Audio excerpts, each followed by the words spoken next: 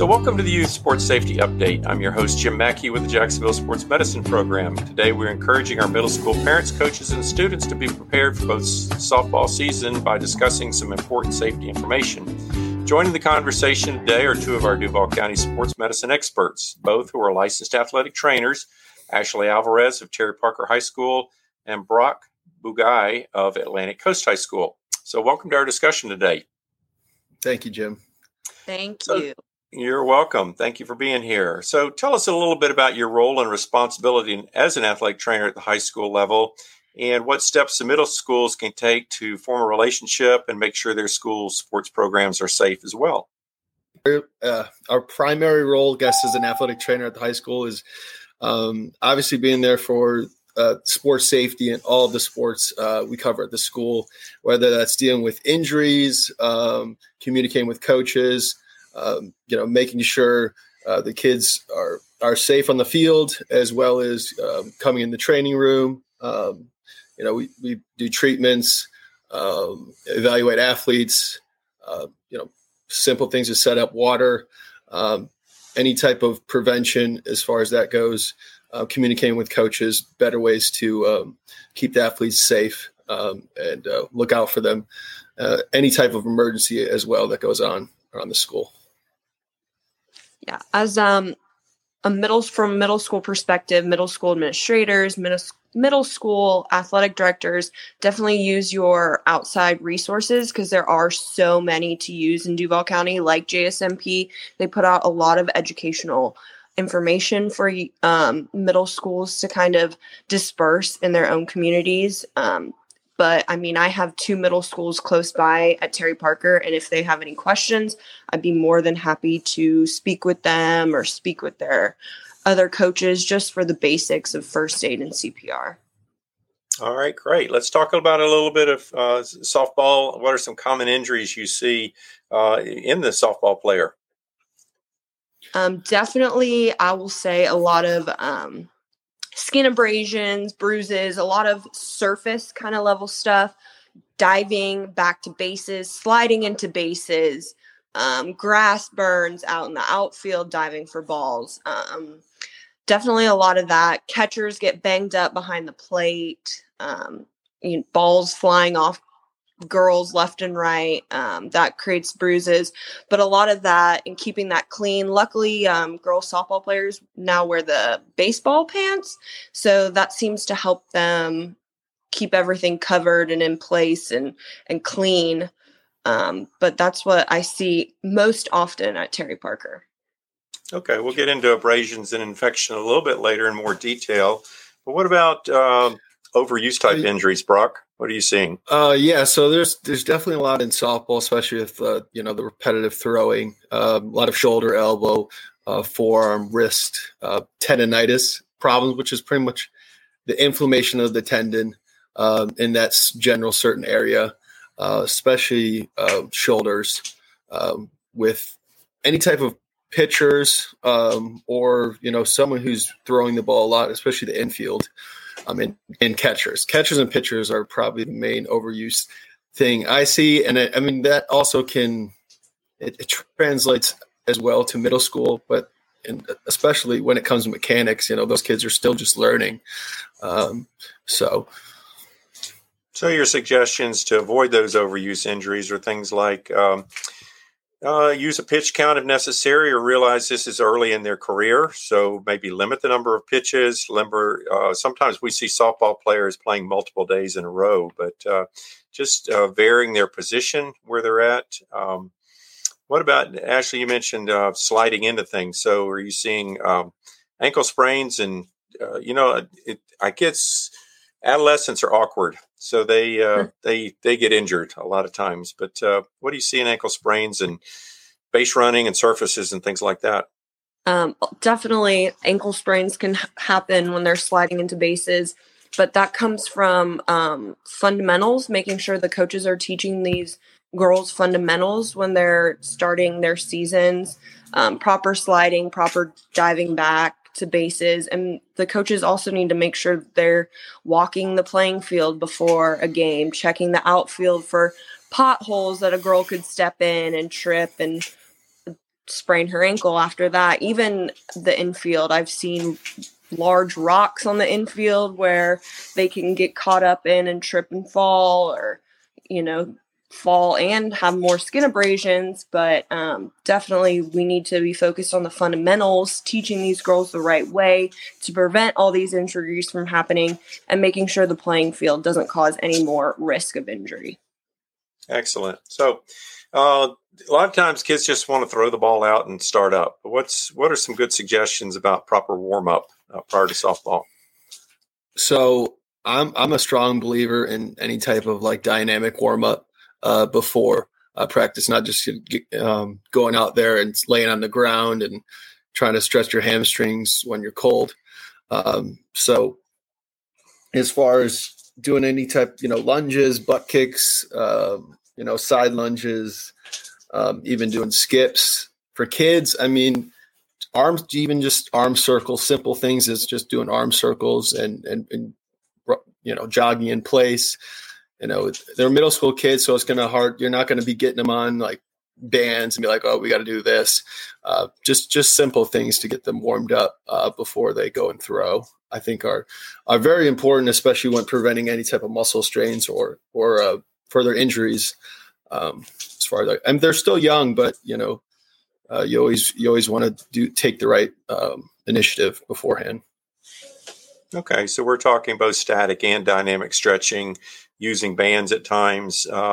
Just if they're age appropriate, some type of strengthening program may be incorporated for them to work on their shoulder muscles, their posterior shoulder muscles, upper back, as well as trunk and lower body exercises.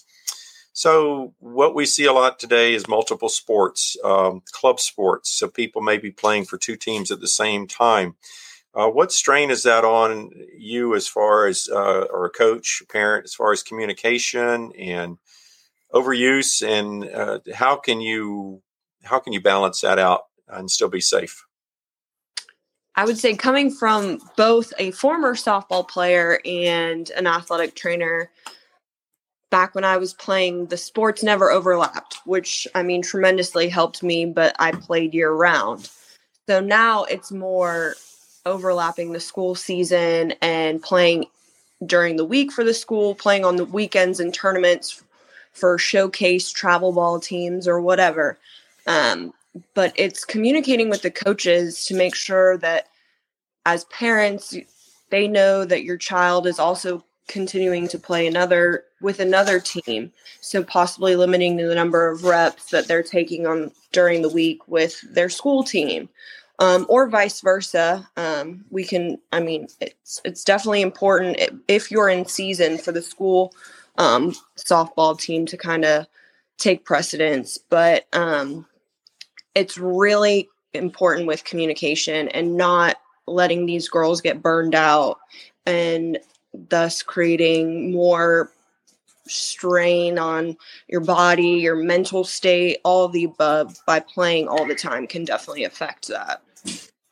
Right. I've got a ninth grade grandson, and he's gone from his basketball season. Now he's moving into a travel season, and they do need a period of rest and recovery during that time, or at least incorporate it somehow as they go from one team to another. Brock, you were going to comment? Yeah, I also think it puts a lot of, especially like a middle school coach, puts more stress on you because you don't know what injuries they suffered with their club team or whatever it is. And then you're kind of thrown into, just getting that thrown at you. It could be if they're overlapping, it could be right before the game. Like, oh, I can't play.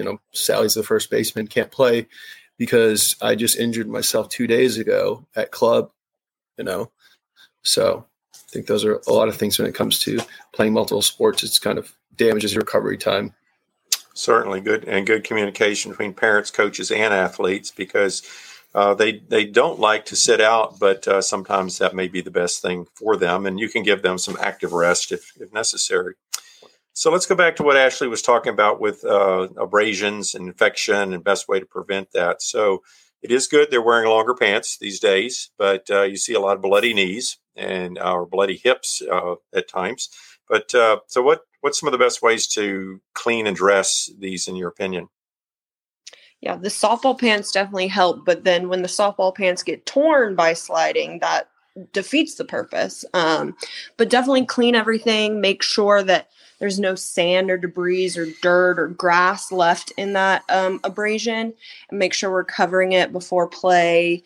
But then after play, after practice, after games, that we're going home showering, making sure that it stays clean, and we recover it back before practice time to make sure nothing, or game time, to make sure nothing gets in it that round. But it's just continuously staying on that process, because if we don't, one day the wound abrasion might open back up by sliding again or diving without even thinking about what you're doing.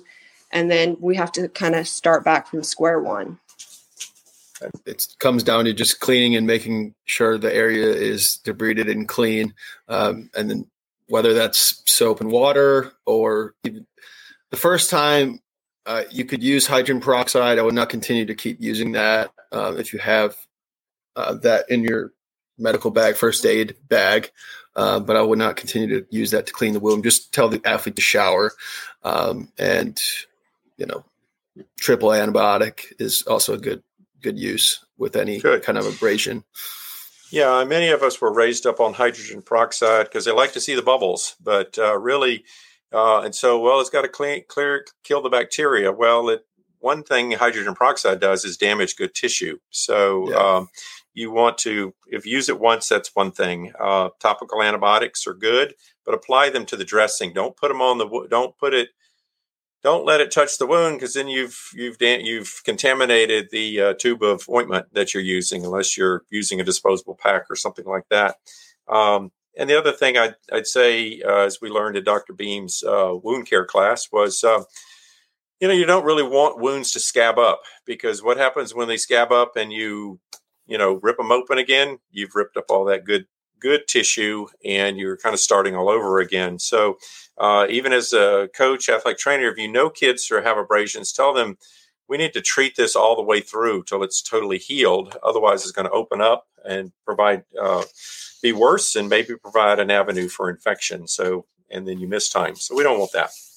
All right. So let's finish up here with some tips for prevention. We mentioned proper warm up.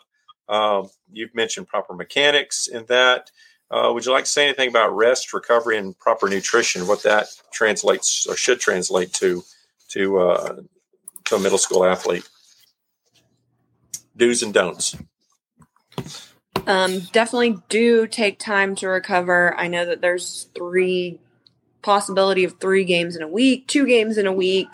And then the weekend, make sure you find time to recover, rest your body, do what it needs to do, ice your sore parts or anything like that. But take the time to consciously make that effort outside of sports to make sure you're keeping up with your body, and we can prevent injury from that way. Okay. I think one thing we might have touched on, but I think a lot of things with especially coaching is just teaching proper mechanics and form is going to prevent a lot of injuries. I mean, I think like even just we were talking about ankle injuries before. I mean, a lot of those can be prevented just by teaching a kid how to properly slide and not being lazy about doing it. And even with young kids, I mean, if they do it repetitively, they're going to learn no matter what. So I think that's a big thing when it comes to especially coaching in general, just teaching those proper mechanics. Okay.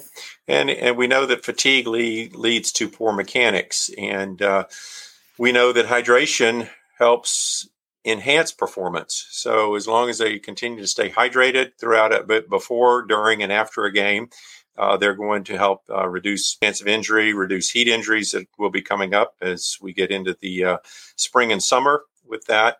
And just proper nutrition, having a snack. Games can be long. They're usually, 7 innings, but still it can be a long day from when you get there and that. So have those little protein snacks available, not sugary snacks, but just snacks and salty snacks sometimes that they can munch on throughout the day. But player safety is paramount. Make sure your field is safe, as Ashley mentioned. But for for a parent or a coach in sports injuries, at what point should they reach out to a healthcare provider if they think their student athlete may be injured? When's an appropriate time? So it depends on the injury, obviously. But if obviously your kid can't walk, you're complaining of your pain, and they can't play softball.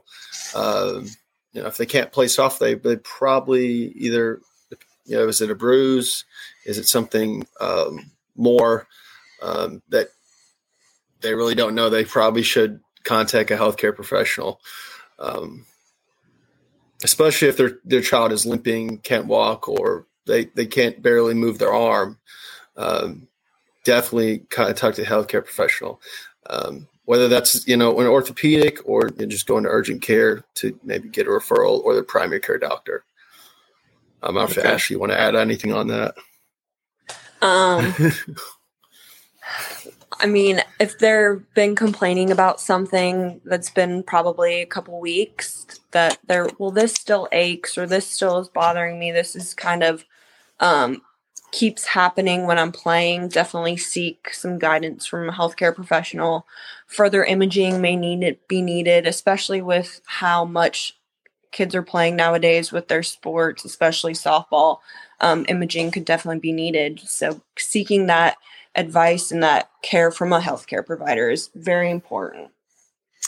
And that's important that they report things early, because so they don't turn into long-term or chronic conditions, and that a parent or coach can be their advocate by saying, I've noticed a change in technique, or I've noticed more fatigue, or I've noticed loss of velocity, things like that. So there are things that they can watch out for and collaborate and talk with each other, and don't be in denial about things, because it never hurts just to bring it up and talk about it. So collaboration between the parent, the coach, the athlete is very important. And sometimes we have to, one, listen to our body, and then listen to each other with what's trying to be communicated. So thank you, Ashley and Brock, for your insights and helping to keep our athletes safe on the field and back in the game. So thank you for joining us today on the Youth Sports Safety Update, produced by the Jacksonville Sports Medicine Program, or JSMP. We're dedicated to youth sports safety through awareness, advocacy, and prevention. Please subscribe to our podcast and check our website at jaxsmp.com for more information. And we'll place a lot of slides on our show notes that will further this information for you. So thank you today, and please stay safe.